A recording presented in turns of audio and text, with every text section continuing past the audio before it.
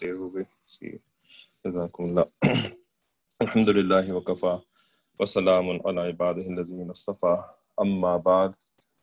اعوذ باللہ من الشیطان الرجیم بسم اللہ الرحمن الرحیم.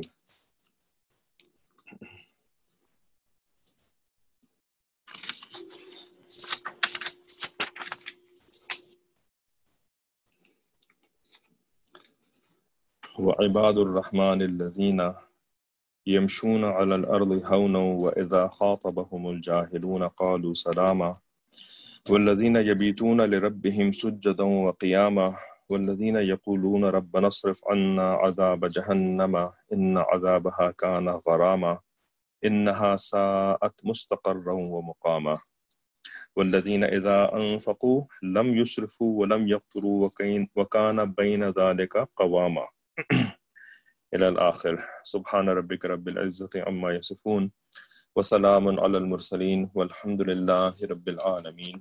اللهم صل على سيدنا محمد وعلى آل سيدنا محمد وبارك وسلم. اللهم أرنا الحق حقا وارزقنا اتباعه وأرنا الباطل باطلا وارزقنا اجتنابه ربنا زدنا علما. تو پچھلے کلاس میں ہم نے عباد الرحمن کی جو صفات اللہ تعالیٰ نے یہاں پر ذکر فرمائی ہیں تو ان میں سے چھٹی صفت تک مکمل پڑھ لیا تھا کہ جس میں اللہ تعالیٰ نے اپنے بندوں کی جو اقتصادی ان کی عادتیں ہیں، اقتصادی عادات، یعنی خرچ وغیرہ کے معاملے میں ان کا کیا معاملہ ہوتا ہے، تو فرمایا کہ یہ درمیانے راستے کے اوپر رہتے ہیں، نہ یہ حد سے آگے تجاوز کرتے ہیں اور نہ یہ خرچ کے اندر تنگی اور بخل کرتے ہیں. تو اسراف اور اقتار کے درمیان کے راستے کے اوپر یہ قائم رہتے ہیں استقامت کے ساتھ. ٹھیک ہے، دیکھیں اللہ تعالیٰ نے یہاں پر جو لفظ استعمال فرمایا نا، قیامہ، ٹھیک ہے، تو اس سے یہ بھی پتہ چلتا ہے کہ یہ قائم رہتے ہیں. ٹھیک ہے، اور قائم ہی کے مادے سے جو ہے وہ استقامت بھی بنتی ہے. استقامت کیا مطلب کہ جیسا ہمارا معاملہ ہوتا ہے نا کہ ہم زیادہ تر تو اپنی زندگی میں افراط اور تفریط کا شکار رہتے ہیں. ٹھیک ہے، کہ یا تو ہم ایک ایکسٹریم میں چلے جاتے ہیں، بہت زیادہ خرچ کرنا شروع کر دیتے ہیں، ضرورت سے زیادہ فضول خرچی کر لیتے ہیں، جیسے شادی بیاہ کا معاملہ ہوتا ہے ہمارے ہاں. ٹھیک ہے، تو اس کے اندر عموماً فضول خرچی ہوتی ہے، چاہے وہ حرام کاموں کے اندر ہم خرچ کریں، یعنی ناچ گانا، ڈھول باجا، اور یعنی بہت ساری چیزیں ہوتی ہیں نا، اس قسم کے لباس کے اوپر خرچہ کریں کہ جو لباس شرعی طور پر جائز نہیں ہے. مثلاً مردوں کے لیے جو ہے وہ ریشمی لباس ٹائپ کی کوئی چیز آپ نے خرید لی، شادی بیاہ کا موقع ہے، بھائی اس میں تو ہونا چاہیے اس طرح کا. ٹھیک ہے، تو وہ ریشم پہننا مردوں کے لیے حرام ہے. ٹھیک ہے، اسی طرح سے اور بہت ساری چیزیں حرام ہوتی ہیں جو کہ آپ شادی بیاہ کے موقع کے اوپر ہم لوگ جائز کر لیتے ہیں. ٹھیک ہے، یا یہ کہ ہم حرام کام کے اوپر خرچ نہ بھی کریں، شادی بیاہ کے موقع کے اوپر حلال کے اوپر ہی خرچ کریں، یعنی ہر چیز حلال ہو لیکن اپنی استطاعت سے زیادہ جا کر کے خرچ کریں. ٹھیک ہے، تو ہماری زندگیوں میں اس طرح کے معاملات، خصوصاً تہوار ہوں یا ایسے کوئی اوکیزنز ہوں، تو ان کے اوپر ہم اسراف کے مرتکب ہوتے رہتے ہیں. صحیح ہے. اور پھر دوسری ایکسٹریم کیا ہوتی ہے کہ ہمیں جہاں پہ خرچ کرنا چاہیے، دوسری ایکسٹریم، رائٹ، دوسرا اینڈ یہ ہوتا ہے کہ جہاں پر ہمیں خرچ کرنا چاہیے وہاں پر ہم خرچ نہیں کرتے. ٹھیک ہے، جیسے کہ خصوصاً یہ مردوں کے ساتھ ہوتا ہے کہ گھر کے اندر بیوی بچوں کے اوپر خرچ نہیں کرنا ہے، وہاں پر بھائی سیونگ کرنی ہے، بچا کے رکھنا ہے، اور یہ کرنا ہے وہ کرنا ہے، تو اس کے لیے جو ہے وہ پیسہ خرچ نہیں کرنا. اب جو جائز ضروریات ہیں تعلیم کے لیے، تربیت کے لیے اور گھر کے کام کاج چلانے کے لیے، تو اس کے اوپر خرچ نہیں کر رہے ہیں. صحیح ہے. یا یہ کہ مال تھا اور اس کو جو ہے وہ اپنے رشتہ داروں کے اوپر ضرورت کے موقع کے اوپر خرچ کرنا تھا لیکن وہاں پہ خرچ نہیں کیا. ٹھیک ہے، تو یہ دوسری ایکسٹریم ہو گئی. تو ہماری زندگیوں میں دونوں ایکسٹریمز ہوتی رہتی ہیں، کبھی اس ایکسٹریم پہ کبھی اس ایکسٹریم پہ، لیکن جب دیندار بن جاتے ہیں اور کچھ بات سمجھ میں آ جاتی ہے کہ نہیں بھائی نہیں کرنا چاہیے اور درمیانی راستہ اختیار کرنا چاہیے، تو ہم کبھی درمیانی راستہ بھی اختیار کر لیتے ہیں. صحیح ہے، یعنی کہ نہ زیادہ خرچ کرنا اور نہ کم خرچ کرنا، بلکہ درمیان کا راستہ. لیکن اس درمیانی راستے کے اوپر ہمیں استقامت نصیب نہیں ہوتا کہ ہم اپنے تمام معاملات کے اندر درمیانی راستہ اختیار کریں. ٹھیک ہے نا، ہمیشہ درمیانی راستہ اختیار کریں، الا ماشاء اللہ. کبھی کوئی بلا ارادہ غلطی ہو جائے تو اس کا مسئلہ نہیں ہوتا، وہ تو کسی بھی انسان سے ہو سکتی ہے. ٹھیک ہے، لیکن ہمارے یہاں یعنی ہم جو ہے نا یہ درمیان کا راستہ جو ہے نا یہ استقامت کے ساتھ اختیار نہیں کر پاتے ہیں، ہم بہت کم اختیار کر پاتے ہیں. ٹھیک ہے، دیندار لوگوں کی بات ہو رہی ہے. لیکن جو مقبول بندے ہوتے ہیں اللہ تعالیٰ کے، ان میں اور ہم میں کیا فرق ہوتا ہے؟ ان میں یہی فرق ہوتا ہے، ہم میں اور ان میں یہی فرق ہوتا ہے کہ دیندار تو ہم بھی ہیں، باتوں کی سمجھ تو ہمیں بھی آ رہی ہوتی ہے بہت ساری، ٹھیک ہے، لیکن ہم ان باتوں کے اوپر استقامت کے ساتھ عمل نہیں کر پا رہے ہوتے ہیں. ٹھیک ہے نا، کبھی ادھر ڈول رہے ہوتے ہیں، کبھی ادھر ڈول رہے ہوتے ہیں، اور کبھی اچھا کام بھی کر لیتے ہیں.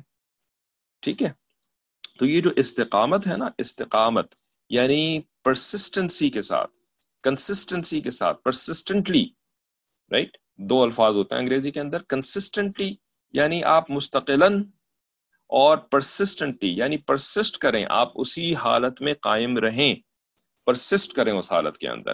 یہ آسان کام نہیں ہوتا، یہ سب سے زیادہ مشکل کام ہوتا ہے، بلکہ استقامت کے ساتھ قائم رہنا.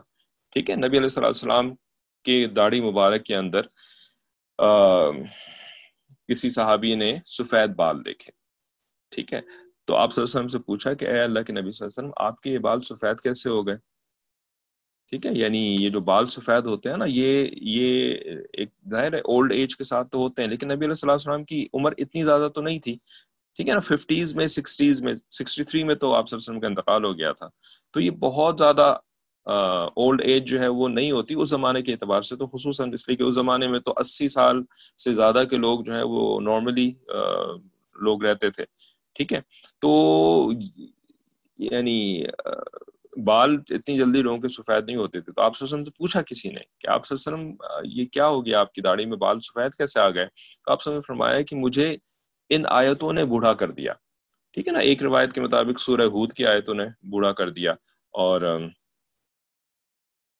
ایک اور روایت کا مجھے یاد نہیں آ رہا، لیکن وہ جو تفسیر میں لکھا ہوا ہے کہ کن آیتوں نے نبی علیہ السلام کو بوڑھا کیا تھا، وہ یہ آیت تھیں کہ جب اللہ تعالیٰ نے آپ صلی اللہ علیہ وسلم کو حکم فرمایا فَاسْتَقِمْ کما امرتا، کہ جیسے آپ کو حکم فرمایا گیا ہے نا اللہ تعالیٰ کی طرف سے، اس کے اوپر آپ استقامت کے ساتھ قائم رہیے، نہ ادھر ڈولیے نہ ادھر ڈولیے، بلکہ بالکل جو صراط مستقیم ہے، درمیان والا جو راستہ ہے، اسی کے اوپر قائم رہیے.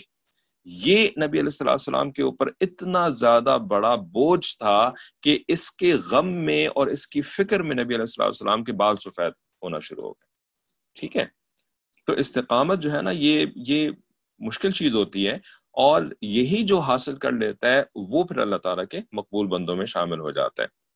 ٹھیک ہے، تو خرچ کے اندر استقامت جو ہے وہ یہی ہے کہ نہ تو اسراف کرے بندہ اور نہ اقتار کرے، بلکہ درمیان کے راستے کے اوپر قائم رہے.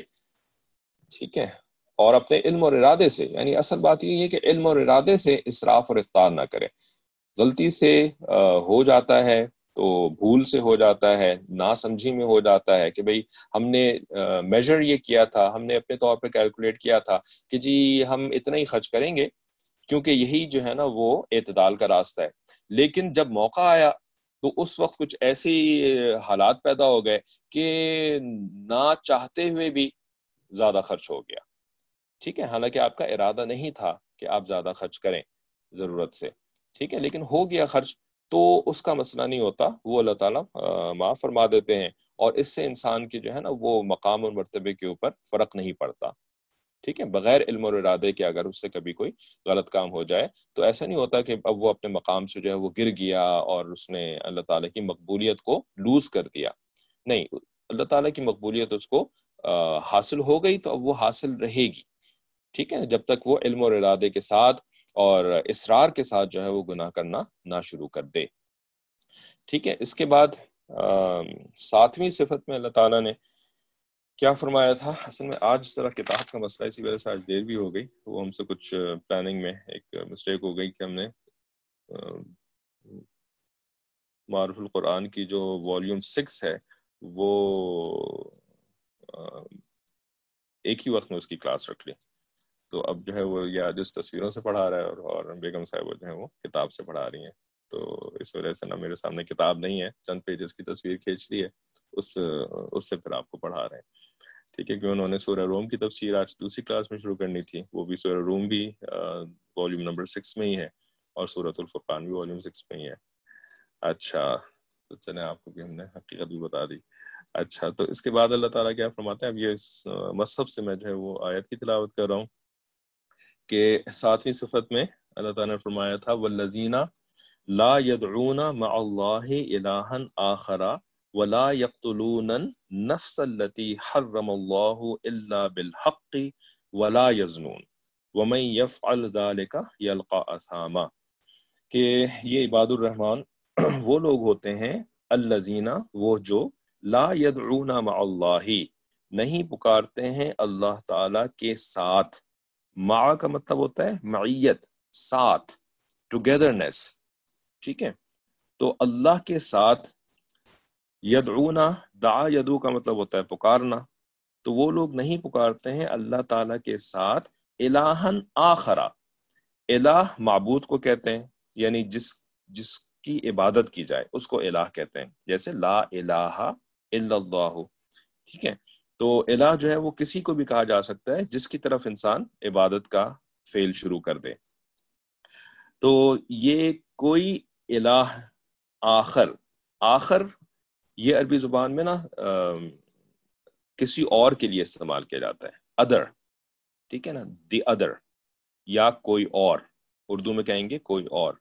آخر یہ وہی آخر ہے جو کہ اردو میں ہم استعمال کرتے ہیں لاسٹ کے لیے. ٹھیک ہے نا، آخری وہ آخری ہوتا ہے، آخری نہیں ہوتا، وہ آخری ہوتا ہے، خا کے نیچے زیر. تو آخر کا مطلب ہوتا ہے کوئی اور. تو الہن آخرہ کا مطلب کوئی اور الہ، کوئی اور معبود. تو اللہ تعالیٰ کے ساتھ کسی اور معبود کو نہیں پکارتے ہیں.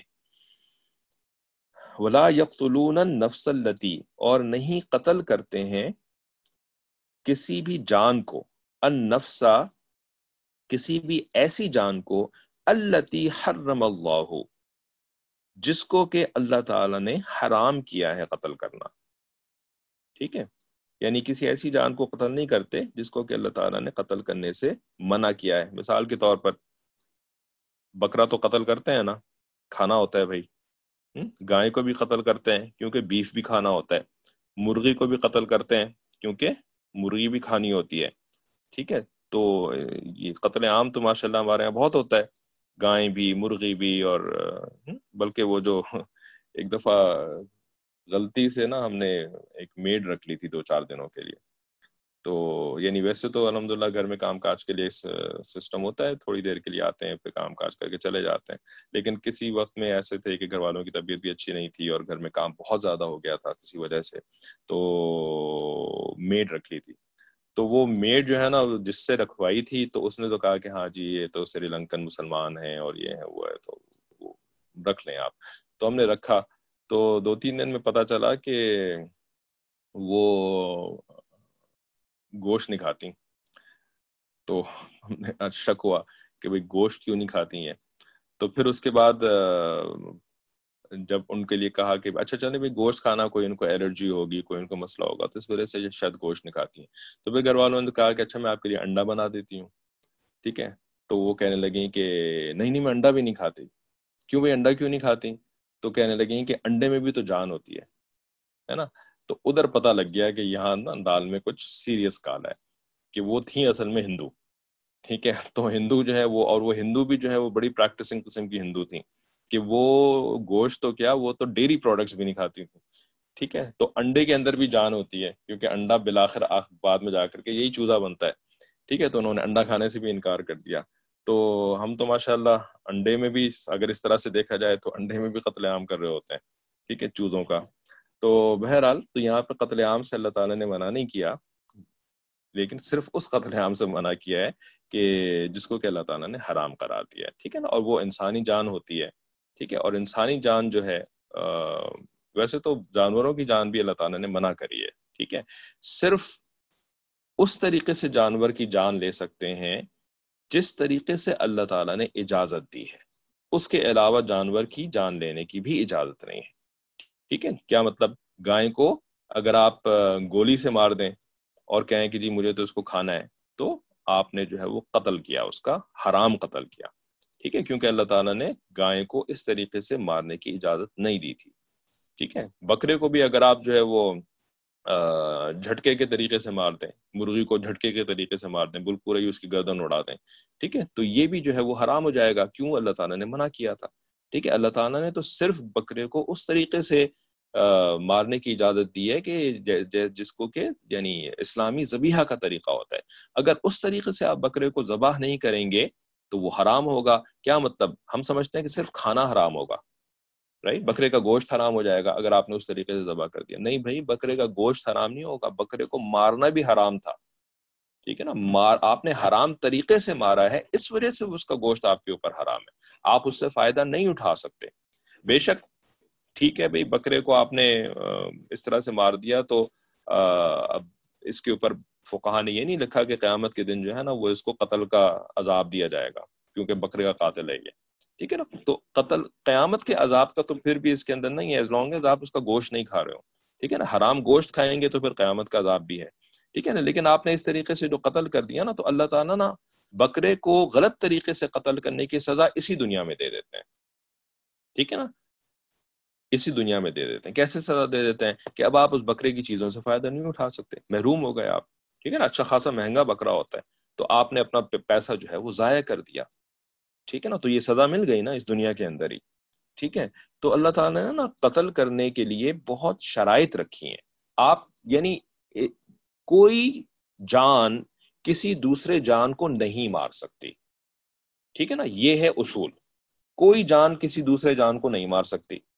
اب اس اصول کے اندر سے ایکسیپشنز نکالی گئی ہیں، استثناء نکالا گیا ہے کہ ہاں اس طریقے سے مار سکتی ہے خالی، اس وجہ سے مار سکتی ہے خالی، اور وہ جو استثناء ہے نا، وہ جو ایکسیپشنز ہیں وہ بہت کم ہیں، ٹھیک ہے، تو اصول یہ ہے کہ اس دنیا میں اللہ تعالیٰ نے جو مخلوقات رکھی ہیں، یہ مخلوقات جو ہے نا وہ تمیز سے رہیں، ٹھیک ہے نا، ایک دوسرے کے ساتھ جھگڑا لڑائی نہ کریں اور ایک دوسرے کو مار پیٹ اور قتل وغیرہ نہ کریں، امن کے ساتھ رہیں، سکون کے ساتھ رہیں، ٹھیک ہے نا، ایک دوسرے سے اپنے آپ کو محفوظ رکھیں اور دوسروں کو اپنے آپ سے محفوظ رکھیں، ٹھیک ہے نا، یہ ہے دین اسلام۔ اسی وجہ سے جو کہتے ہیں نا دین اسلام جو ہے وہ امن کا دین ہے، آتشی کا دین ہے، ٹھیک ہے نا، وہ اس وجہ سے آتشی کا دین ہے کیونکہ اجازت نہیں ہے کسی کو بھی کسی دوسرے کو مارنے کی، حقیقت تو یہی ہے، ٹھیک ہے نا۔ اب اس میں سے ایکسیپشنز نکالی ہیں کہ بھائی پیٹ بھرنے کے لیے اللہ تعالیٰ نے آپ کا پیٹ ایسا بنایا ہے کہ اس کے اندر پروٹین کی بھی ضرورت ہے،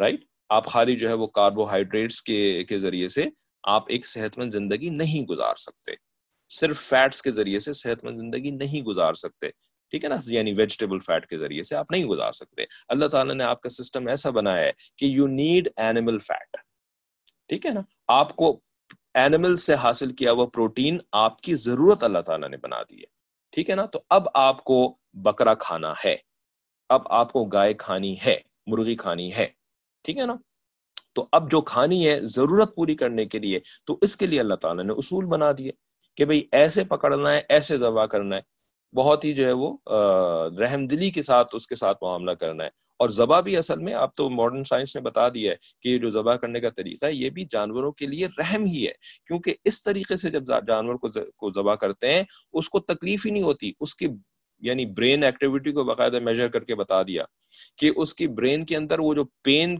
کے وقت جو ٹریگر ہوتا ہے نا برین کے ایریاز، وہ ذبح کرنے کے وقت وہ برین میں ایسی ایکٹیویٹی ہوتی نہیں ہے، جس سے کہ یہ کنفرم ہو گیا کہ جانور کو ذبح کے وقت تکلیف ہوتی ہی نہیں ہے، ٹھیک ہے، تو اس طریقے سے اللہ تعالیٰ نے قتل کرنے کا جو معاملہ ہے وہ بہت ہی زیادہ ریسٹرکشنز کے ساتھ اس کی اجازت دی ہے، ورنہ اس کی اجازت نہیں ہے۔ اب جانوروں کے ساتھ جب یہ معاملہ ہے تو پھر انسانوں کے ساتھ تو اس سے بھی زیادہ، ٹھیک ہے نا. آپ کسی انسان کی جان نہیں لے سکتے، چاہے وہ ہندو ہو، وہ عیسائی ہو، وہ یہودی ہو، وہ آتش پرست ہو، وہ کوئی بھی ہو، آپ اس کی جان نہیں لے سکتے، وہ آپ سے معمول ہے.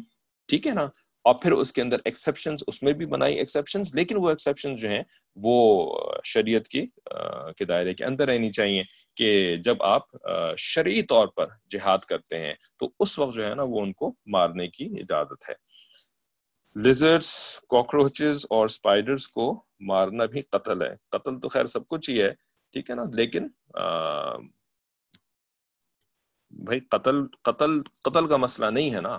یہی تو آپ کو بات سمجھا رہے ہیں، مسئلہ قتل کا نہیں ہے، مسئلہ یہ ہے کہ آپ نے جائز طریقے سے قتل کیا یا ناجائز طریقے سے قتل کیا. ٹھیک ہے نا. جس کو قتل کرنے کی اجازت تھی اس کو قتل کیا، یا جس کو قتل کرنے کی نہیں اجازت تھی اس کو بھی قتل کر دیا. ٹھیک ہے.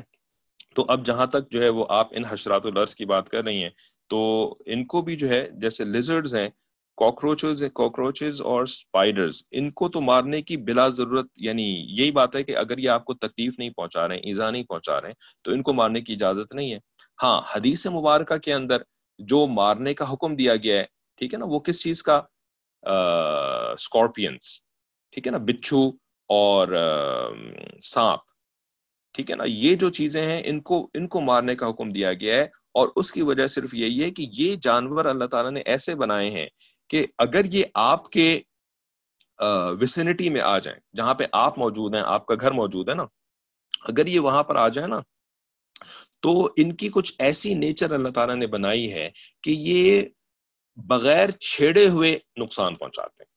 آپ ان کو چھیڑیں نہ بھی نا، پھر بھی یہ آ کر کے آپ کو کاٹیں گے، آپ کو ڈسیں گے، آپ کو ماریں گے. ٹھیک ہے نا. اسی وجہ سے تو جو ایسے انسان ہو جاتے ہیں جو کہ وداؤٹ پرووکیشن دوسروں کو تکلیف پہنچاتے ہیں، بغیر کسی وجہ کے دوسروں کو تکلیف پہنچاتے ہیں نا، تو ان کو پھر سانپ اور بچھو سے تشبیہ دی جاتی ہے. ٹھیک ہے. کیونکہ شیر، چیتا وغیرہ جو جانور ہوتے ہیں نا، یہ کسی کو تکلیف جو ہے نا وہ اس وقت تک نہیں پہنچاتے جب تک ان کو بھوک نہ لگی ہو. جب ان کو بھوک لگتی ہے تب یہ صرف اتنا کھاتے ہیں جتنا ان کی بھوک کے لیے ضروری ہوتا ہے، اس کے بعد چھوڑ دیتے ہیں. یہ بلا وجہ کسی کو نہیں مارتے. لیکن بچھو اور سانپ یہ ایک ایسے جانور ہوتے ہیں کہ جو کہ بلا وجہ ان کا کوئی پیٹ نہیں بھرتا کسی کو کاٹنے سے، لیکن یہ پھر بھی کاٹتے ہیں. ٹھیک ہے. تو جب یہ آپ کے جگہ پر آ جائیں جہاں پر کہ انسان بستے ہیں، انسان موجود ہیں، یا سفر کی وجہ سے اگر انسان کسی جگہ باہر بھی موجود ہیں، وہاں پر اگر یہ آ جائیں تو ان کو مار دینے کا حکم ہے. ٹھیک ہے نا. تو یہ حکم کس نے دیا؟ یہ نبی علیہ الصلوۃ والسلام نے دیا، جو کہ اللہ کے نبی ہیں. اسی نبی نے تو جانور کو ذبح کرنے کا بھی طریقہ بتایا. اسی نبی نے تو یہ بھی بتایا کہ انسان کو کب مار سکتے ہو، کب نہیں مار سکتے ہو. تو اسی نبی نے یہ بھی بتایا کہ بچھو کو مارو. ٹھیک ہے نا. جب وہ تمہارے پاس اس طریقے سے آ جائیں گے، ٹھیک ہے، یہ نہیں کہ پکڑ کر کے جو ہے وہ دنیا سے بچھوؤں کو ختم کر دو. یہ تو نہیں کہا کہ باہر جاؤ اور تلاش کر کے بچھوؤں کو اس دنیا سے ختم کر دو. اس کا تو کوئی حکم نہیں دیا ہے. ٹھیک ہے. تو جب آپ کے سامنے آ جائے تو اس کو مارنے کا حکم ہے. تو اس وجہ سے نا یہ جو ہے وہ اللہ کا حکم ہو گیا. ٹھیک ہے. کیونکہ نبی کا حکم جو ہے وہ اللہ کا حکم ہی ہوتا ہے.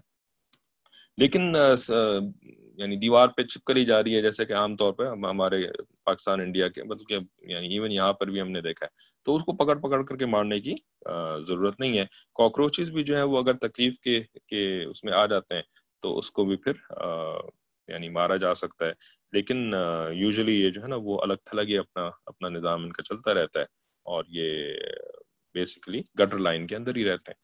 ٹھیک ہے. تو گٹر کا جو ڈھکن ہے وہ ایسا بنا ہے کہ کاکروچ اس میں سے نکل کر کے گھر میں نہ آنا شروع ہو جائے. تو پھر ٹھیک ہے، وہ اندر ہی رہیں گے، اندر ہی ان کی زندگی گزرتی رہے گی. ٹھیک. نہ وہ آپ کو تنگ کریں گے نہ آپ ان کو تنگ کریں گے. اچھا. تو ولا یقتلون النفس التي حرم الله الا بالحق. ٹھیک ہے نا. جب یہ قتل کے ساتھ جو ہے وہ الا بالحق کا بھی تو لفظ فرما دیا نا، کہ جو اللہ تعالیٰ نے جس چیز کو جائز قرار دیا ہے اس سے تو کر سکتے ہیں، ادروائز نہیں کر سکتے ہیں. اور اس کے بعد ولا یزنون، اور یہ زنا نہیں کرتے ہیں. ومن یفعل ذلک، اور جو ایسا کرے گا، ایسا فعل کرے گا، یلقا اثاما، تو اس نے جو ہے وہ گناہ کا کام کیا، گناہ میں پڑ گیا. اس کی تفسیر میں چونکہ خلاصہ تفسیر آج سامنے نہیں ہے تو بس معروف مسائل میں سے پڑھ لیتے ہیں کہ 7ویں صفت ہے یہ 13 صفتوں میں سے 7ویں، کہ فرماتے ہیں کہ پہلی 6 صفات جو گزری ہیں نا اس سے پہلے، تو ان 6 صفات میں طاعت و فرما برداری کے اصول آ گئے. ٹھیک ہے، کہ آپ نے جو ہے وہ جو یعنی اپنی زندگی کے اندر کام کرنے ہیں، ٹھیک ہے نا، جیسے آپ نے زندگی گزارنی ہے تو وہ کیسے گزارنی چاہیے. ٹھیک ہے، یعنی اس کو گزارنے کا اطاعت والا طریقہ کیا ہے. جیسے کہ خرچ کرنے کے بارے میں آیا تھا نا کہ جی آپ خرچ کریں گے تو اس خرچ میں جو ہے وہ اطاعت کا راستہ یہ ہے کہ اعتدال میں آپ نے خرچ کرنا ہے. ٹھیک ہے نا، اور رات کو عبادت کرنا، تو یہ بھی جو ہے وہ کرنے کا کام ہے، رات کو اٹھ کر کے عبادت کرنا. ٹھیک ہے، اور اس سے پہلے کیا تھا کہ جب کوئی جاہل طریقے سے آپ سے بات کرے تو ان کو کیسے جواب دینا ہے، سلام کے ساتھ جواب دینا ہے. ٹھیک ہے، اور زمین کے اوپر کیسے چلنا ہے، عاجزی اور انکساری کے ساتھ چلنا ہے. تو یہ سب جو تھے نا یہ پازیٹیوز تھے، یعنی یہ کرنے کے کام تھے. بس یہ بتا دیا تھا کہ ان کرنے کے کاموں کو کیسے کرنا ہے. اگر تم ایسے کرو گے تو تم عباد الرحمان میں شامل ہو جاؤ گے. ٹھیک ہے، اب کیا باتیں شروع ہو رہی ہیں؟ اب باتیں شروع ہو رہی ہیں معصیت و نافرمانی کے اصول مہمہ کا بیان ہے. ٹھیک ہے، کہ نہ کرنے والے کون سے کام ہیں. ٹھیک ہے نا، تو ان میں اصول بیان فرما رہے ہیں، یعنی پرنسپلز بیان فرما رہے ہیں. ٹھیک ہے، معصیت کا مطلب گناہ ہوتا ہے اور نافرمانی کا مطلب حکم کا نہ ماننا. ایک ہی مترادف الفاظ بنتے ہیں یہ اس کانٹیکسٹ میں. تو اب معصیت و نافرمانی کے اصول مہمہ کا بیان ہے، جن میں پہلی چیز عقیدے سے متعلق ہے کہ یہ لوگ اللہ کے ساتھ کسی اور کو عبادت میں شریک نہیں کرتے، جس سے شرک کا سب سے بڑا گناہ ہونا معلوم ہو گیا. ٹھیک ہے، کہ ان الشرک لظلم عظیم، اللہ تعالیٰ نے فرمایا نا سورہ لقمان کے اندر، جہاں لقمان علیہ السلام نے اپنے بیٹوں کو جو نصیحت کی تھی، تو ان میں سب سے پہلی نصیحت کیا تھی کہ لا تشرک باللہ، اللہ تعالیٰ کے ساتھ شرک مت کرنا. ٹھیک ہے، کیونکہ شرک جو ہے وہ سب سے بڑا گناہ ہے. تو شرک کا مطلب کیا ہوتا ہے کہ کسی کو پارٹنر بنانا. ٹھیک ہے، شریک ٹھہرانا، پارٹنر بنانا. پارٹنر کا مطلب کیا ہوتا ہے جی؟ یہ باتیں کلیئر ہونی چاہیے ہمیں، تاکہ ہم اپنے بچوں کو بھی یہ ساری باتیں کلیئر کر سکیں نا. ٹھیک ہے، کیونکہ الحمدللہ ہم تو چلیں اچھی جگہوں میں پلے بڑے اور ایک دینی ماحول کے اندر ہماری اٹھان ہو گئی، تو اللہ کا شکر ہے ایمان محفوظ ہے ابھی تک. ٹھیک ہے، لیکن بچوں کا جو جس قسم کا ماحول سے وہ ایکسپوز ہوتے ہیں، چاہے وہ فزیکل اسکول وغیرہ کا ماحول ہو، چاہے وہ ورچوئل ماحول ہو، یعنی انٹرنیٹ وغیرہ سے جو ان کا ایکسپوجر ہوتا ہے، تو اس میں نا ان کا ایمان جو ہوتا ہے وہ بہت زیادہ خطرے میں ہوتا ہے. ٹھیک ہے، تو ان کو بہت ہی بنیادی باتوں کا علم ہونا ضروری ہے، جن کو کہ ہم نے کبھی سوچا بھی نہیں تھا، ہمیں کبھی فکر بھی نہیں پڑی تھی کہ اچھا یہ چیزیں بھی معلوم ہونی چاہیے. ٹھیک ہے، بس ایسے ہی چلتے چلے گئے، اور کہتے ہیں ریلے کے اندر چل کر کے جو ہے وہ بہرحال ابھی تک مسلمان ہے، اللہ کا احسان ہے ہمارے اوپر. ٹھیک ہے، لیکن جو آج کل کی جنریشن ہے نا، تو ان کو بہت زیادہ چیلنج کیا جا رہا ہوتا ہے، ان کے ایمان کو چیلنج کیا جا رہا ہوتا ہے. تو ان کو بہت ہی بنیادی باتیں بھی جو ہوتی ہیں نا وہ کلیئر ہونی چاہیے، تب کہیں جا کر کے یہ مقابلہ کر سکیں گے، انٹلیکچولی مقابلہ کر سکیں گے. ٹھیک ہے، اپنے دل و جان کے اندر ان باطل نظریات کا مقابلہ کر سکیں گے. تو اس وجہ سے شرک ہوتا کیا ہے؟ ٹھیک ہے، تو شرک کا مطلب ہوتا ہے پارٹنر بنانا. اب پارٹنر جو ہوتا ہے نا، اس کو سمجھنے کے لیے اگر ہم کوئی بزنس کنسرن کو لیں، جیسے کہ کسی کا بہت کوئی بڑا سا کاروبار ہے. ٹھیک ہے، تو اب اس کاروبار کے اندر یا تو یہ شکل ہوتی ہے کہ جی صرف ایک مالک ہوتا ہے کاروبار کا، جیسے ایک سیٹھ صاحب ہوتے ہیں. ٹھیک ہے، وہ ہے مالک پورے کے پورے کاروبار کے. اب انہوں نے جو ہے وہ سرونٹس رکھے ہوئے ہوتے ہیں، تنخواہ دار ملازم رکھے ہوئے ہوتے ہیں. ٹھیک ہے، تو یہ جو ملازم ہوتے ہیں نا، یہ کاروبار کے جو مختلف ٹاسک ہوتے ہیں ان کو انجام دینے کے لیے رکھے گئے ہوتے ہیں. ٹھیک ہے نا، یہ کاروبار کے اندر شریک نہیں ہوتے. ٹھیک ہے، کہ بھئی یہ جو ملازم صاحب ہیں ان کے پاس جو ہے وہ 5% شیئر ہے اس کاروبار کا، کسی کے پاس 1% شیئر ہے، کسی کے پاس 2% شیئر ہے.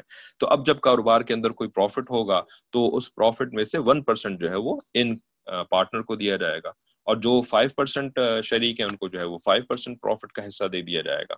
ٹھیک ہے، یہ پارٹنرز جو ہوتے ہیں نا یہ الگ چیز ہوتی ہے.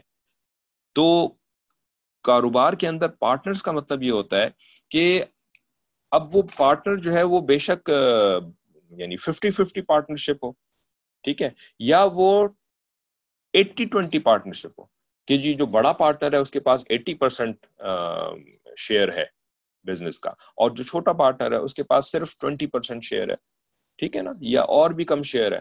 لیکن جتنا بھی کم شیئر ہے پارٹنر تو پارٹنر ہی ہوتا ہے. ٹھیک ہے، پارٹنر جو ہے نا پھر نفع نقصان کے اندر اس کا ایک وہ ہوتا ہے، یعنی ایک رول، ایک اس کی سینگ ہوتی ہے، سے ہوتی ہے اس کی نفع نقصان کے اندر. ٹھیک ہے، 1 منٹ ذرا ہولڈ کیے گا.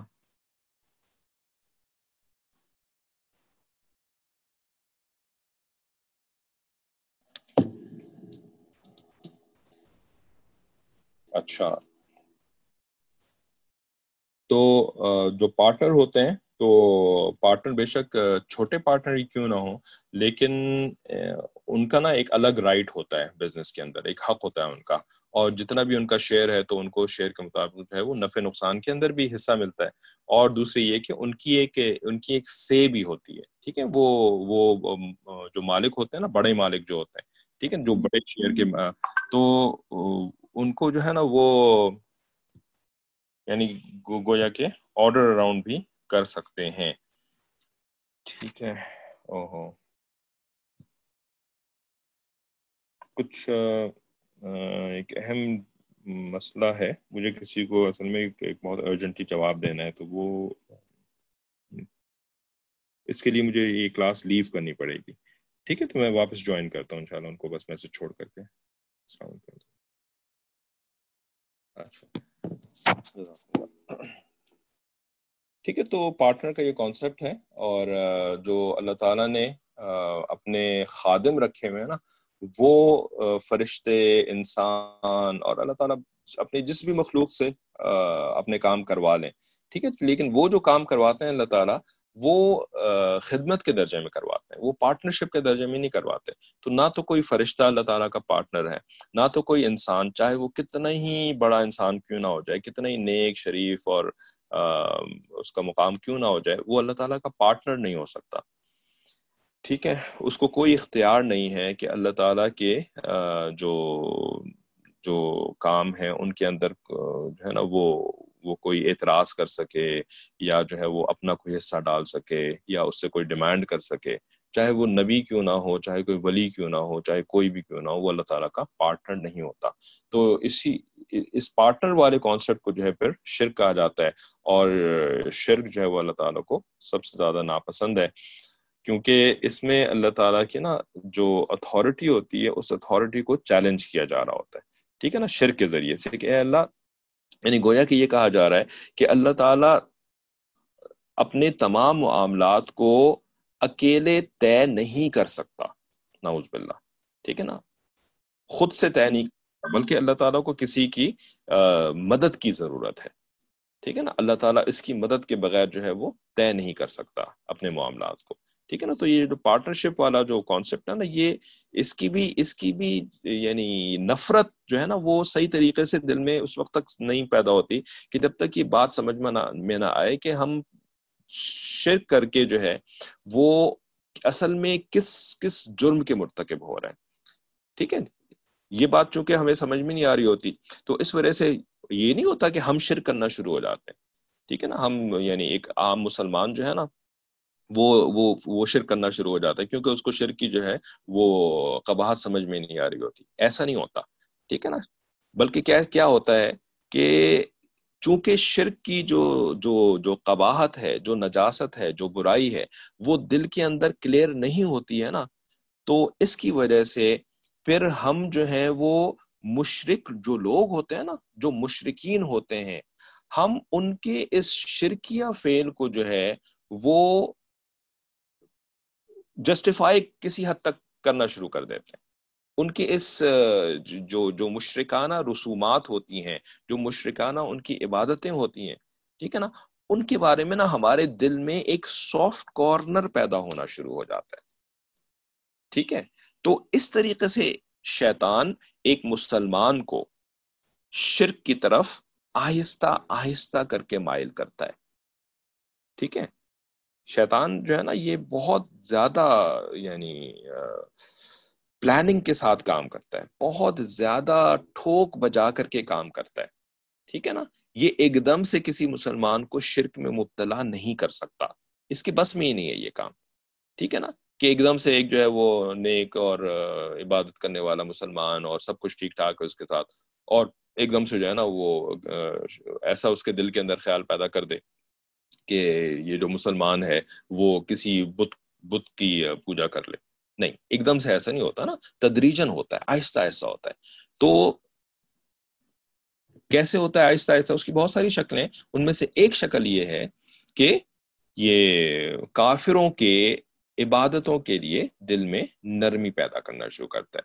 اب کتنے ہم مسلمان ہیں، ٹھیک ہے نا، چاہے وہ انڈیا میں رہتے ہوں چاہے وہ پاکستان میں رہتے ہوں، ٹھیک ہے، وہ ہندوؤں کی ان عبادتوں کو اس نفرت کے ساتھ نہیں دیکھتے جیسے کہ ایک مسلمان ایک مومن کے لیے لازمی ہے کہ وہ بتوں کی پرستش کے عمل کو جو ہے وہ نفرت کے ساتھ دیکھے. ہندوؤں کو نفرت کے ساتھ دیکھنے کی بات نہیں ہو رہی ہے، ٹھیک ہے نا. یعنی وہی بات ہوتی ہے نا کہ گناہ گار سے نفرت نہ کرو، گناہ سے نفرت کرو. ٹھیک ہے، تو اس کو جو ہے نا شیطان اس کانسیپٹ کو ایسے گڈمٹ کرتا ہے کہ وہ یعنی جو خوش اخلاقی ہے نا یہ کہ جی آپ گناہ گار سے نفرت نہ کریں، آپ ہر انسان سے جو ہے وہ محبت کریں، ہر انسان کے ساتھ خیر خواہی کا معاملہ دل میں رکھیں. لیکن وہ اس کو پھر بڑھاتا ہے اور اس کو بڑھا کر کے کہاں پہ لے کے جاتا ہے کہ گناہ گار سے محبت کرنے کے ساتھ ساتھ پھر وہ اس کی گناہ سے بھی محبت دل میں پیدا کرنا شروع کر دیتا ہے. ٹھیک ہے نا، کہ بھئی کیا ہو گیا اگر ان لوگوں نے یہ کر لیا تو کون سی ایسی بڑی بات ہے کہ اگر جو ہے وہ گائے کی پوجا کر لی انہوں نے، یا انہوں نے جو ہے وہ یہ والے تہوار وغیرہ کر لیے ہیں، اس طرح کے مشرکانہ عمل کر لیے ہیں، تو کون سا ایسا مسئلہ کیا ہے اس کے اندر. ٹھیک ہے نا، تو اس وجہ سے نا شرک کی نفرت دل میں پیدا ہونا، یہ دل میں ہونا یہ لازمی ہے ایمان کی حفاظت کے لیے. اگر یہ نہیں ہوگی تو غیر مسلموں کے ساتھ جتنا زیادہ آپ کا ایکسپوجر بڑھے گا، ٹھیک ہے نا، جتنا زیادہ ایکسپوجر بڑھے گا اتنا زیادہ آپ کے لیے شرک کی نفرت آپ کے دل میں کم ہونی شروع ہوگی، اور بالآخر جو ہے نا وہ ایسے ہی ہو جائے گا کہ بھئی سب ٹھیک تو ہے، سبھی تو ٹھیک ہے، وہ اس طریقے سے وہ اپنے رب کو راضی کرتے ہیں، ہے نا، وہ ان کا طریقہ ہے اللہ کو راضی کرنے کا، یہ ہمارا طریقہ ہے اللہ کو راضی کرنے کا کہ ہم جو ہے وہ مسجد میں جا کر کے نماز پڑھتے ہیں اور مسجد میں جا کر کے اس طریقے سے عبادتیں کرتے ہیں، یا مصلی پہ بیٹھ کر کے ہماری عورتیں عبادت کرتی ہیں اور ان کی عورتیں جو ہے وہ مندر میں جا کر کے یا کسی تصویر کے سامنے یا بت کے سامنے عبادتیں کرتی ہیں، تو وہ بھی ٹھیک ہے، ہم بھی ٹھیک ہے. ٹھیک ہے نا، تو یہ جو بندے کے دل میں بات آ گئی تو وہ شرک کا مرتکب ہو گیا. ٹھیک ہے، تو یہ ایکسپوجر جو ہے نا یہ اس وجہ سے نا غیر مسلموں کے ساتھ جو مل جل کر کے رہنا جو ہوتا ہے نا یہ پسندیدہ فعل نہیں ہے. ٹھیک ہے نا، یہ پسندیدہ فعل نہیں ہے. دارالاسلام کے اندر رہنا اصل یہ پرائیورٹی ہے، دارالاسلام میں رہنا. ٹھیک ہے نا، تو اس کی وجہ یہی ہے کہ جب ہم غیر مسلموں کے ساتھ بہت زیادہ مخلوط ہو کر کے اختلاط کے ساتھ رہتے ہیں نا، سارے معاملات ہمارے ان کے ساتھ مل جل کر کے چل رہے ہوتے ہیں نا، تو پھر شیطان کے لیے کام آسان ہو جاتا ہے. ٹھیک ہے، کہ وہ اپنے پڑوسیوں کی خیر خواہی جو کہ اسلام کے اندر لازمی ہے، ٹھیک ہے نا، چاہے وہ غیر مسلم پڑوسی کیوں نہ ہو، چاہے وہ جیسے بھی پڑوسی ہو، اس کی خیر خواہی تو ہر مسلمان نے کرنی ہے. لیکن شیطان اس کو پھر نا وہ ان کے دین کے لیے بھی خیر خواہی بنا دیتا ہے، ان کے دین کے لیے بھی نرمی والی شکل بنا دیتا ہے اس کو. ٹھیک ہے، تو اب دیکھیں انڈیا کے اندر خاص طور پہ سوائے وہ لوگ جو کہ دینی محنتوں میں جڑے ہوئے ہیں، دینی محنتوں میں جڑے ہوئے، ٹھیک ہے نا، علماء کے ساتھ ان کا ایک مضبوط تعلق ہے، یا تبلیغی جماعت کے واسطے سے علماء کے ساتھ مضبوط تعلق ہے، یا خانقاہوں میں بزرگوں کے ساتھ مضبوط تعلق ہے. ان کے علاوہ آپ عام دیکھیں گے، ٹھیک ہے، کہ ہندوؤں کے جو رہن سہن کے طریقے ہیں، ان کی جو عبادتیں ہیں، بہت زیادہ نا ان کے لیے دل کے اندر نرم گوشے پیدا ہو گئے. ٹھیک ہے, وہ تو اللہ بھلا کرے, اللہ تعالیٰ نے حالات ایسے بھیج دیے کہ ایمان کی اب حفاظت کے کچھ آثار پیدا ہونا شروع ہو گئے, کیونکہ اب وہ والے معاملات ختم ہو گئے یا کم ہو گئے کم از کم. ٹھیک ہے, تو یہ ایمان کی حفاظت کی ایک شکل ہے. ٹھیک ہے, کہ آپ کے جو ٹھنڈا ٹھنڈا سب کچھ چل رہا تھا نا, وہ سب اب یعنی ٹھیک ہو جائے, وہ ختم ہو جائے. ٹھیک ہے, تو یہ انڈیا کے اندر یہ چیز بہت زیادہ ہوئی. صحیح ہے بھائی, دینی محنتوں کے ساتھ جڑنے والے لوگ تو بہت کم ہیں نا. ٹھیک ہے نا, زیادہ تر لوگ تو ایسے ہی ہیں جو کہ کالج یونیورسٹی یا اپنے یعنی کھانے پینے سے ان کا تعلق ہے, اور سے زیادہ ان کو کوئی ان کے پاس وقت نہیں ہوتا دین کے لیے. ٹھیک ہے, تو ایسے لوگوں کا ایمان جو ہے نا پھر اس طریقے سے بہت زیادہ متاثر ہوا ہے. ٹھیک ہے, اور پاکستان کے اندر انہوں نے کیا کیا. ٹھیک ہے, پاکستان میں بھی یہی ہوا کہ 1980s کے اندر, جبکہ ہم اس وقت بچے تھے اور بس یعنی ذرا شعور بس آنا ہی شروع ہوا تھا اس وقت. ٹھیک ہے, تو انڈین فلموں کی بھرمار. صحیح ہے, یہ وی سی آر آ رہا ہے, وی سی پی, وہ ویڈیو کیسٹ پلے, جو وی سی آر افورڈ نہیں کر سکتا تو وہ ویڈیو کیسٹ پلیئر افورڈ کر رہا ہے. چھپ چھپ کر کے, وہ حکومت کی طرف سے پابندی تھی انڈین فلموں کے اوپر, چھپ چھپ کر کے جو ہے نا وہ لوگ تولیے میں لپیٹ کر کے لے کر کے آتے تھے گھروں کے اندر, ہے نا. تو اس کے ذریعے سے پھر وہ ویڈیو کیسٹ جو ہیں وہ انڈین فلموں کی آ رہی ہیں. اب انڈین فلموں کے اندر کیا ہوتا تھا, یہی سب کچھ پوجا پاٹ, اور اس کے اندر بھجن گائے جا رہے ہیں, تو یہ ہو رہا ہے تو وہ ہو رہا ہے نا. اور جتنے وہ پیارے پیارے ہیرو اور پیارے پیارے ہیروئن ہیں تقریباً ساری ہندو ہی ہوتی تھی. یہ خان لوگ تو ایک آدھ ہوتے ہیں نا خالی, جو کہ سو کالڈ مسلمان ہوتے ہیں, سو کالڈ بظاہر سارے کے سارے ہندو. تو پاکستان کے اندر بیٹھ کر کے بھی یعنی بظاہر ہندوؤں سے بہت دور ہیں, ہے نا, اور بہت جو ہے وہ یعنی کوئی اختلاط نہیں ہے جی ہندوؤں کے ساتھ. لیکن انڈین فلموں کے ذریعے سے اتنا زیادہ ایکسپوجر کہ گھر کے اندر جو ہے وہ گانے چل رہے ہیں, اور وہ گانوں میں کیا الفاظ ہیں کچھ پتہ نہیں کسی کو, کچھ خیال نہیں اس بات کا کہ ایمان آپ کا ختم ہو رہا ہے اس کے ذریعے سے. ٹھیک ہے, تو فلموں کے ذریعے سے ایکسپوجر دے کر کے جو ہے وہ پھر کافروں کے ساتھ جو ہے اس طرح کا معاملہ کرنا شروع کر دیا. ٹھیک ہے, تو بھائی یہ جو دنیا کی زندگی ہے نا, اس دنیا کی زندگی میں صرف جو ہے وہ عبادتیں نہیں کرنی ہوتی ہیں, بلکہ اپنے آپ اپنی حفاظت کا بھی انتظام کرنا ہوتا ہے.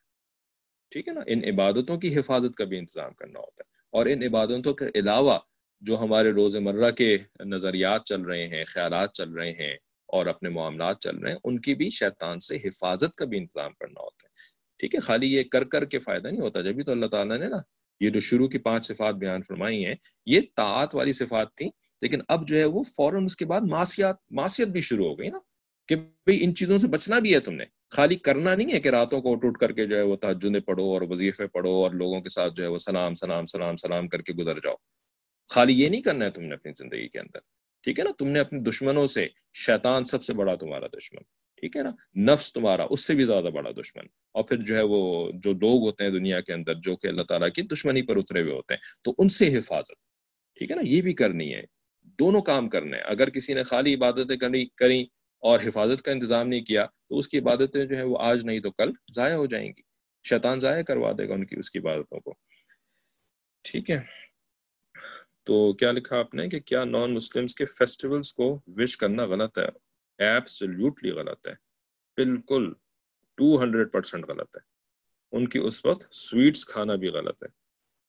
سویٹس جو ہے نا وہ کھانا ڈیپینڈ کرتا ہے, ٹھہر جائیں, کیا آپ نے لکھا ہے کیا اس سے بھی ایمان پرفیکٹ ہوتا ہے؟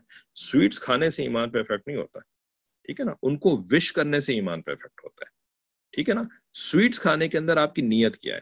ٹھیک ہے, سویٹس کھانے میں نا نیت دیکھی جائے گی. نیت یہ اگر ہے کہ بھئی یہ سویٹ جو ہے نا ان کے اوپر, اگر آپ کو پہلی بات کنفرم کریں کہ اس کے اوپر گائے کا پیشاب نہیں چھڑکا گیا ہے, ٹھیک ہے نا, یہ کنفرم ہونا چاہیے. اگر اس کے اوپر اس قسم کی انہوں نے حرکت کری ہوئی ہے, پھر تو وہ حرام ہو گئی. ٹھیک ہے نا, تو وہ سویٹس کھانا حرام ہے. ٹھیک ہے, اگر ان کے اوپر گائے کا پیشاب چھڑکا ہوا ہے, صحیح ہے, یا کوئی اور بھی اس قسم کی کوئی حرام چیز اس کے اندر ملائی ہوئی ہے, تو پھر وہ آپ نہیں کھا سکتے. ٹھیک ہے, لیکن اگر یہ آپ کو کنفرم ہو گیا کہ سویٹس جو ہیں وہ حلال میٹیریل کی بنی ہوئی, ٹھیک ہے, تو اب جو ہے نا آپ اس کو کس نیت سے کھا رہے ہیں؟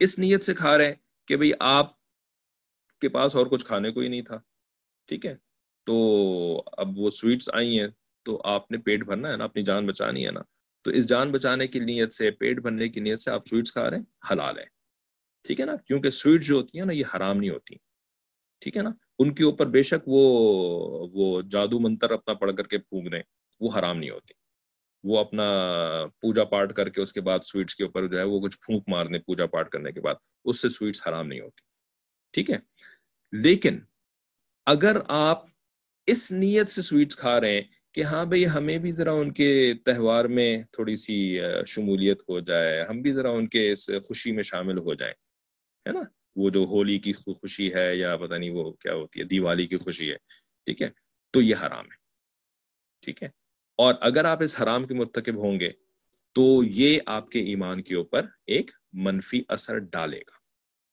ٹھیک ہے، تو وش کرنا یہ تو بالکل ناجائز ہے، ٹھیک ہے، ہاں وہ بھی اس کی بھی جواز کی ایک صورت بن سکتی ہے، اس کی جواز کی صورت یہ بن سکتی ہے کہ اگر آپ کو اپنی جان کا خطرہ ہے، واقعی جان کا خطرہ ہے کہ اگر آپ نے وش نہیں کری تو وہ پھر آپ کو چھوڑیں گے نہیں، ٹھیک ہے نا، آپ کو شدید جسمانی نقصان پہنچائیں گے یا آپ کی جان بھی لے سکتے ہیں، ٹھیک ہے نا، جان کے خطرے کا مطلب یہ نہیں ہوتا کہ وہ آپ کو قتل کر دیں گے، جان کے خطرے کا مطلب یہ ہوتا ہے کہ وہ آپ کو جسمانی نقصان پہنچائیں گے، ٹھیک ہے، جسمانی نقصان یہ ہوتا ہے جان کا خطرہ، ٹھیک ہے نا، تو جان کا خطرہ ہے تو کراہیت کے ساتھ دل میں آپ ان کو وش کر رہے ہیں تو یہ جان بچانے کے لیے کر رہے ہیں، یہ اپنی خوشی سے نہیں کر رہے، یہ ان کے تہوار کو اچھا سمجھ کے نہیں کر رہے، بلکہ اپنی جان بچانے کے لیے کر رہے ہیں اور دل میں نفرت ہے ان کے تہوار کے بارے میں، پھر یہ جائز ہے، ٹھیک ہے، لیکن اس کے علاوہ یہ جائز بالکل بھی نہیں ہے، چاہے وہ ہیپی کرسمس کیوں نہ ہو، ٹھیک ہے نا، یہ نہیں ہے کہ یہ خالی ہندوؤں کے ساتھ ناجائز ہوتا ہے اور امریکیوں کے ساتھ جائز ہوتا ہے، ایک صاحب نے باقاعدہ لکھا پچھلے دنوں نا اپنے احوال بیان کرنے میں، انہوں نے لکھا کہ جو انڈین فلمیں جو لوگ دیکھتے ہیں نا، اچھا انڈیا کے رہنے والے بڑے سو کالڈ دیندار گھرانے کے، ٹھیک ہے، تو وہ کیا لکھتے ہیں کہ جو بالی ووڈ فلمیں دیکھنے والے لوگ ہوتے ہیں نا وہ تو ذہنی طور پر نا یعنی کیا کہتے ہیں، بڑے مزے کے الفاظ تھے کہ وہ یعنی اممیچورڈ ہوتے ہیں، ذہنی طور پر اممیچورڈ ہوتے ہیں، اس وجہ سے نا میں بالی ووڈ کی فلمیں نہیں دیکھتا ہوں، میں صرف ہالی ووڈ کی فلمیں دیکھتا ہوں، صحیح ہے، تو یہ نا ایک عجیب حال ہے ہمارا کہ ہمیں ہندوؤں سے نا یعنی نفرت ہے ان کے شرک کی وجہ سے، یا جو بھی وہ انڈیا میں رہنے والوں کا کچھ ذرا برا تجربہ رہتا ہے تو ان کو نفرت بھی ہو جاتی ہے، ٹھیک ہے، یا دیندار گھرانے والے لوگ ہوتے ہیں تو ان کو یہ ٹھیک ہے نا، وہ ذرا ہندوؤں سے جو ہے وہ دور رہتے ہیں، لیکن گوری چمڑی والا وہ شرک کرے نا تو اس کا شرک جو ہے وہ ہمیں بڑا اچھا لگتا ہے، کرسمس تو بڑا بڑا زبردست قسم کا تہوار ہے، اس میں تو اپنے گھروں کے اندر کرسمس ٹری بھی لا کر کے رکھ رہے ہوتے ہیں، رائٹ، اور جو ہے وہ کرسمس وش بھی کر رہے ہوتے ہیں اور اس کے اندر کوئی کراہیت نہیں ہوتی، بھئی کیوں گوری چمڑی ہے اس وجہ سے، ان کے پاس ذرا سائنس اینڈ ٹیکنالوجی بظاہر زیادہ لگتی ہے، یا ان کے ملک جو ہے نا وہ ذرا ترقی یافتہ لگتے ہیں، صاف ستھرے لگتے ہیں، تو اس وجہ سے ان کے شرک کی نفرت ختم ہو گئی، ان کی فلمیں اچھی لگ رہی ہیں، بالی ووڈ کی فلمیں بری لگ رہی ہیں، ہے نا، یہ بالکل ہی نا دماغ جو ہے نا وہ ہمارا میس اپ ہوا ہوتا ہے اصل میں، ٹھیک ہے، تو سارے سے پھر ان کو یہی جواب دیا کہ جو بالی ووڈ کی فلمیں دیکھتے ہیں یا ہالی ووڈ کی فلمیں دیکھتے ہیں ساری روحانی بھی مریض ہوتے ہیں اور نفسیاتی بھی مریض ہوتے ہیں، ٹھیک ہے، تو ان تمام گناہوں سے توبہ کرنے کی ضرورت ہوتی ہے، ٹھیک ہے، جب اگر نان مسلم کے ساتھ کر رہے ہوں تو کیا کیا احتیاط کرنی چاہیے، کر رہے ہوں نان مسلم کے ساتھ کر رہے ہوں کیا مطلب، یعنی ان کے ساتھ آپ کا معاملہ چل رہا ہو تو کیا کیا احتیاط کرنی چاہیے، جاب کر رہے ہوں، اچھا ان کے ساتھ جاب کر رہے ہیں تو جاب کے اندر آپ کو یہ احتیاط کرنی ہوتی ہے کہ ان کے ساتھ نا ضرورتاً معاملات رکھیں، ٹھیک ہے نا، جس کو پروفیشنل ریلیشن شپ کہتے ہیں خالی، ٹھیک ہے، یہ پروفیشنل ریلیشن شپ جو ہے یہ دوستی اور محبت، دوستی محبت ایکچولی ایک ہی چیز ہوتی ہے، ٹھیک ہے نا، یہ دوستی میں کنورٹ نہیں ہونی چاہیے، ٹھیک ہے، اس کی اجازت نہیں ہے، قرآن کے اندر اس کی اللہ تعالیٰ نے ممانعت فرمائی ہے اور کئی جگہوں پہ ممانعت فرمائی ہے، ٹھیک ہے۔ تو میرا تو مشورہ آپ کو یہ ہوگا کہ پچھلے دنوں نا ہم نے جو ہماری مردوں میں تفسیر کلاسز ہوتی ہیں تو ان میں جو صورتیں پڑھائی تھیں نا ان میں یہ والے موضوعات آئے تھے، غیر مسلموں کے ساتھ ہمارا کیسا معاملہ ہونا چاہیے، ٹھیک ہے۔ تو ان کی ریکارڈنگز جو ہے وہ میں ویسے بھی پہلے بھی شیئر کر چکا ہوں آپ کی ایون ویمنس گروپ کے اوپر بھی، لیکن دوبارہ شیئر کر دیں گے، اس میں کوئی حرج نہیں ہے کہ زیادہ سے زیادہ ایک دو واٹس ایپ میسیجز ہی زیادہ آپ کو پڑھنے پڑیں گے نا، لیکن ان میں بہت تفصیل کے ساتھ غیر مسلموں کے ساتھ معاملات ہمارے کیسے ہونے چاہیے، ٹھیک ہے، وہ بہت کلیئرلی حضرت مفتی شفیع رحمۃ اللہ علیہ نے معارف القرآن کے اندر لکھے بھی ہیں اور ان کو ہم نے سمجھانے کی بھی بہت کوشش کری ہے۔ تو اس میں بھی ہے نا افراط اور تفریط سے بچ کر کے کہ نہ تو ہم اس میں حد سے آگے بڑھ جائیں، نہ اس کے اندر جو ہے وہ ہم اتنا یعنی ایسے ہو جائیں کہ جس کی ضرورت نہیں تھی، ان کے ساتھ ایسا معاملہ کرنے کی بھی ضرورت نہیں تھی ایمان کی حفاظت کے لیے، ٹھیک ہے۔ تو اس میں بھی افراط اور تفریط جو ہے اس کا بہت سارے لوگ شکار ہو جاتے ہیں، جس کی وجہ سے نا نقصان ہوتا ہے، یا تو اپنے دین کا نقصان ہو جاتا ہے، یا اپنے اولاد کے دین کا نقصان ہو جاتا ہے، یا یہ کہ دعوت و تبلیغ کا نقصان ہو جاتا ہے۔ بھئی غیر مسلموں کو دعوت بھی تو دینی ہے نا، دین اسلام کی طرف مائل بھی تو کرنا ہے نا، لیکن اس مائل کرنے کا بھی ایک طریقہ ہوتا ہے۔ تو ہم چونکہ بات کو سمجھ نہیں پا رہے ہوتے ہیں تو ہم بالکل ہی جو ہے نا وہ ایسے ہو جاتے ہیں کہ پھر دعوت کے راستے بھی بند ہو جاتے ہیں۔ دعوت و تبلیغ کی بات کر رہا ہوں، یہ پارٹیز کی بات نہیں کر رہا، ٹھیک ہے، وہ والی دعوتیں نہیں، بلکہ تبلیغ کے راستے بھی ہم بند کر دیتے ہیں، تو اس کی بھی ضرورت نہیں ہے۔ تو ہمارے مشائخ نے الحمدللہ ساری چیزوں کو بہت آسان الفاظ میں صاف صاف سمجھایا ہے کہ ان کے ساتھ ہمیں دفتر میں کیا معاملہ کرنا چاہیے، گھروں میں کیا معاملہ کرنا چاہیے، پڑوس میں رہتے ہیں تو ان کے ساتھ کیا معاملہ کرنا چاہیے، اور بچوں کا خاص طور پہ مسئلہ جو ہے نا وہ سب سے زیادہ مسئلہ بچوں کا ہے، ٹھیک ہے نا۔ سوری آپ سے ذرا ایکسٹرا ٹائم دے رہا ہوں، آپ کی دوسری حدیث کی کلاس بھی شروع ہونی ہے، کہ سب سے بڑا مسئلہ جو ہوتا ہے وہ بچوں کا ہوتا ہے، کیونکہ بڑے لوگ تو پھر بات کو سمجھ کر کے احتیاط کر سکتے ہیں، لیکن نا ہم بچوں کو جب ان کے پاس بھیجنا شروع کر دیتے ہیں، ان کی برتھ ڈے پارٹیز کے اندر اپنے بچوں کو بھیجنا شروع کر دیتے ہیں، یا ان کے گھروں کے اندر اپنے بچوں کو بھیجنا شروع کر دیتے ہیں نا، تو بچوں کو تو یہ تفصیلات نہیں پتہ ہوتی ہیں، ٹھیک ہے نا، ان کو کیا تفصیل پتا کہ کیا چیز صحیح ہے کیا چیز غلط ہے، کس سے بچنا ہے کس سے نہیں بچنا ہے، زیادہ سے زیادہ تھوڑی چیزیں آپ ان کو بتا سکتے ہیں، لیکن وہ ہر وقت تو صحیح فیصلہ کرنے کے قابل نہیں ہوتے ہیں نا۔ تو بچوں کو زیادہ احتیاط کرنی ہوتی ہے بچوں کے معاملے میں، ٹھیک ہے۔